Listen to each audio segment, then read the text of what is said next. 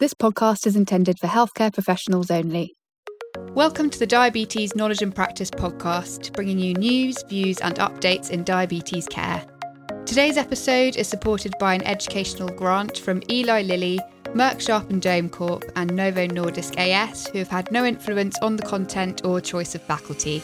I'm Emma. And I'm Liam. This week we're putting the spotlight on GLP-1 receptor agonists.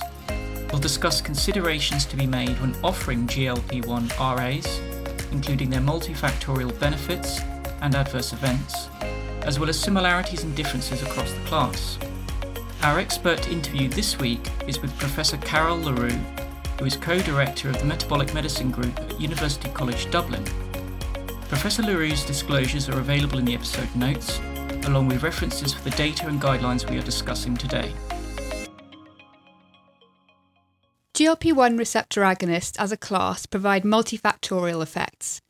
The agents are associated with an HbA1c reduction of around 11 millimoles per mole or 1%, as well as weight loss, a slight reduction in blood pressure and cardiovascular protection. The adverse event profile is also fairly consistent across the class. However, there are within-class differences that have been observed in head-to-head trials. For example, the amount of weight loss does vary between agents, and some short-acting agents did not demonstrate cardiovascular protection in clinical trials. So let's take a look at the different effects of GLP-1 receptor agonists. These were summarised in a 2021 review of head-to-head trials by Jennifer Trujillo and colleagues. Firstly, looking at the effect of A1C, trial data show these agents lead to a reduction in the range of between 0.8 and 1.8%. Generally, it appears that the longer-acting agents have a greater A1C lowering effect than the shorter-acting agents, with semaglutide leading to the greatest A1C reduction. The effect on weight loss also varies across the class, with most agents typically demonstrating weight loss of between 1 and 2.5 kilograms in phase 3 trials. The exception to this is albiglutide, which demonstrated a weight loss of around 0.5 kilograms. In general, longer-acting agents tended to result in more significant weight loss compared with the short-acting agents. While we cannot make direct comparisons between trials, overall data from these head-to-head trials have meant that ADA and EASD guidelines provide a ranked order of GLP-1 receptor agonists for their weight loss effects, beginning with semaglutide providing the highest weight loss, followed by liraglutide, dulaglutide, exenatide, and finally lixisenatide. Turning now to cardiovascular effects. In recent years, cardiovascular outcome trials have been conducted for agents across the class, measuring a composite primary endpoint of death from cardiovascular causes, non-fatal myocardial infarction, or non-fatal stroke, abbreviated as MACE.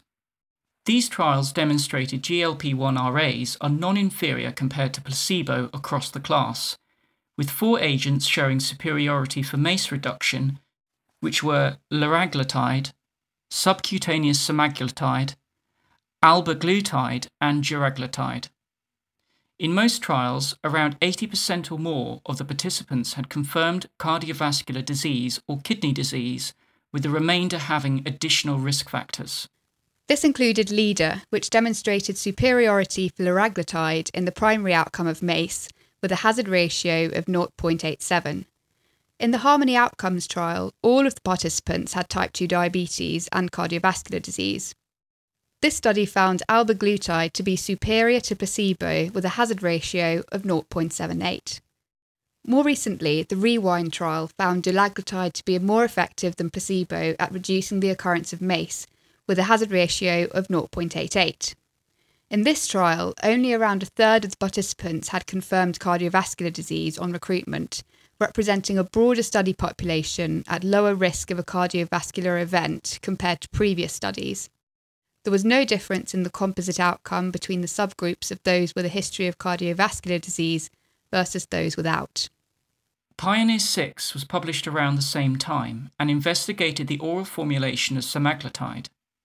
The study found a similar hazard ratio of 0.79 for MACE versus placebo, which demonstrated non-inferiority for semaglutide, but was not statistically significant when tested for superiority.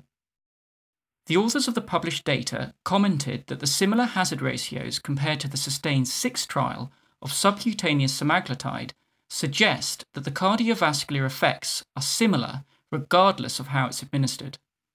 A meta-analysis of these cardiovascular outcome trials by Soren Christensen and colleagues concluded that there were similar effects across the class, including potential effects on kidney outcomes, mainly driven by reduced albuminuria. This contributed to ADA and EASD guidance to offer GLP-1 receptor agonists to people with diabetes and atherosclerotic cardiovascular disease, or who are at high risk. Moving on to adverse events, all GLP-1 receptor agonists are very commonly associated with gastrointestinal side effects during the first 3 months of administration. These side effects include nausea, vomiting, and diarrhea, which are often mild in severity and tend to diminish over the first month or so of treatment. The 2019 Trujillo review also found differences in the incidence of these adverse events, which appears to be highest with short-acting agents and semaglutide. And of course, another consideration is that all of these agents, with the exception of semaglutide, are only available in an injectable formulation, which may be a barrier for some patients.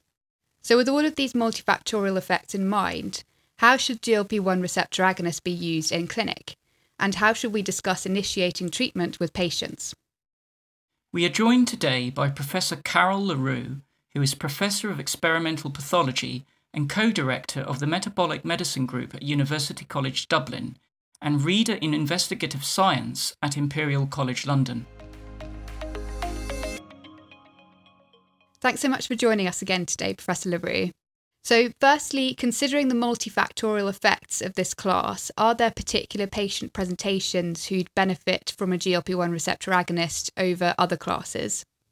So I think patients who have type 2 diabetes or patients who have prediabetes typically benefit from the weight loss independent effects of the GLP-1 receptor analogs.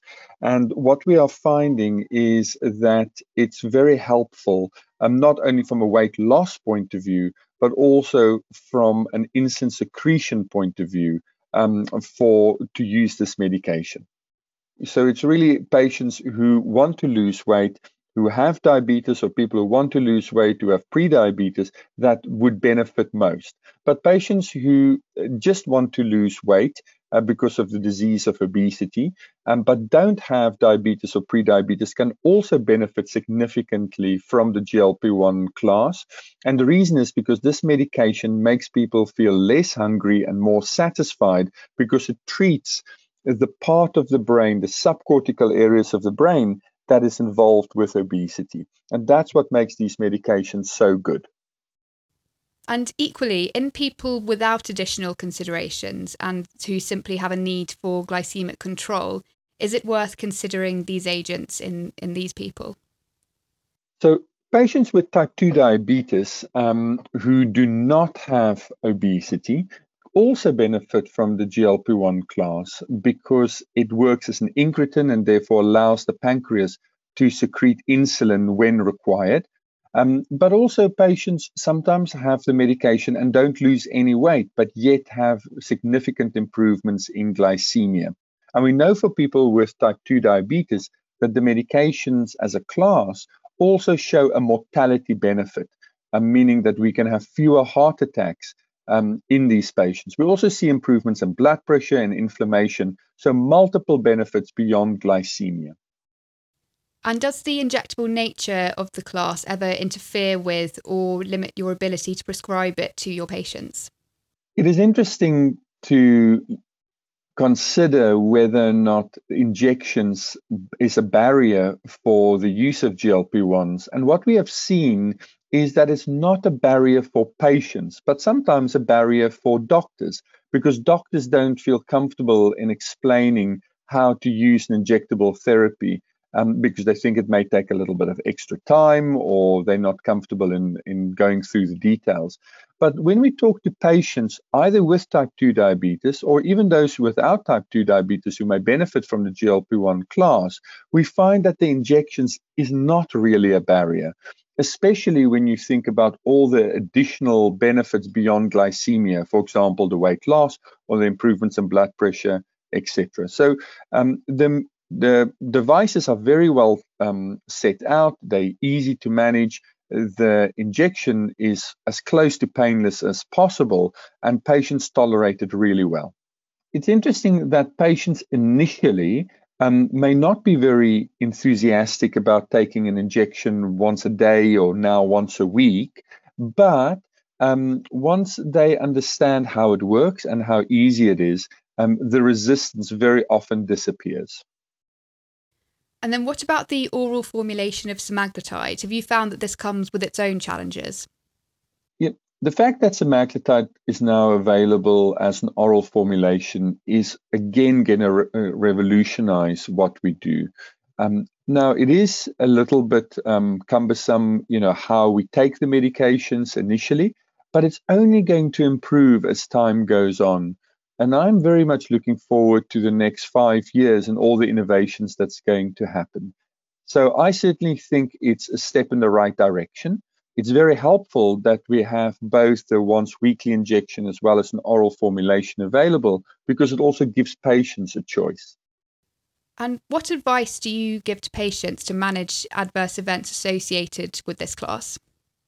The first thing we do when we talk about the side effects of the medications are that we are very upfront. We talk about the nausea, that's normally mild or moderate, and we tell patients that it will come, but also it will go. Very important to reassure patients that they're not going to be stuck with the nausea for the rest of their lives. We also talk about some of the other mild or moderate effects, for example, constipation, because that's something that patients don't always associate with the medication. And yet it's easy enough to manage, within the clinical situation. We discussed the rather rare complications with patients as well. For example, the risk of developing gallstones, which may be 3 in 100, relatively rare, but it can happen. We have never found that the side effects of the medications will be off-putting for a patient to start the treatment. But if the patients don't know about the side effects and it happens, that can concern them and they may discontinue the drug. Now, the way we handle it is to suggest that we can slow the titration dose down. So we only increase to the next level once the patient is comfortable and is free of side effects. So, for example, if somebody is nauseous after the 0.6 milligram dose and they immediately escalate within a week to 1.2 milligrams, they may vomit, and that's no good to man or beast at that point in time. So if they, for example, start the medication and they have nausea, they can stay on the same dose maybe for a week longer if it's liraglutide, or even for a month longer if it's semaglutide in those settings. So I would say slow the dose titration down, because that's going to help us reduce the side effects. And how would the effect of this class on other body systems, such as the cardiovascular and renal systems, influence their use in patients who have pre-existing conditions? I think the effects that we see of the GLP-1 class, for example, on the kidneys, improving blood pressure, or even on the heart by reducing inflammation. Of course, we see the improvements in body weight as well as the improvements in glycemia. These are all incredibly positive. And now, with the emerging evidence that it also is very positive when it comes to fatty liver disease, I think we will be using this class of medications more often to prevent end organ damage, but also to treat end organ damage. For example, to treat people with NASH or people with chronic kidney disease. And that's where the benefits will lie, also from a health economic point of view, because it's the complications of obesity and the complications of diabetes that really drives the costs of these diseases. And finally, do you have any other words of advice that you'd like to offer to our audience?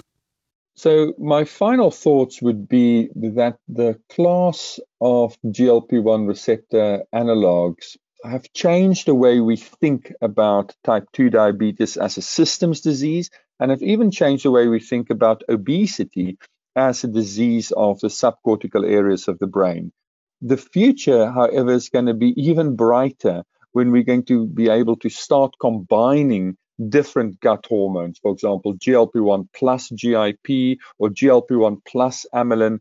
And I think that is going to drive remission, glycemic remission in people with type 2 diabetes, or even drive remission of obesity as a disease. So the future is very bright. Thanks very much again for your time today. In summary, GLP-1 RAs may be beneficial treatment options for people with type 2 diabetes and a need to improve glycemic control. They can also offer benefits in assisting weight loss and providing a reduced risk of major adverse cardiovascular events. When a patient starts a GLP-1 RA, education should be provided on administration and adverse events that can be expected. Thanks for joining us. In a few weeks' time, we'll be speaking to Professor Darren Maguire, who's an expert in cardiovascular outcomes trials, to discuss data on the cardiorenal effects of giving GLP-1 receptor agonists and SGLT2 inhibitors in combination. If you have a question for Professor Maguire on this topic, please send us an email at contact@knowledgeinpractice.eu or message us on social media. If you haven't done so already, please subscribe to the podcast on your favourite app or recommend us to your colleagues.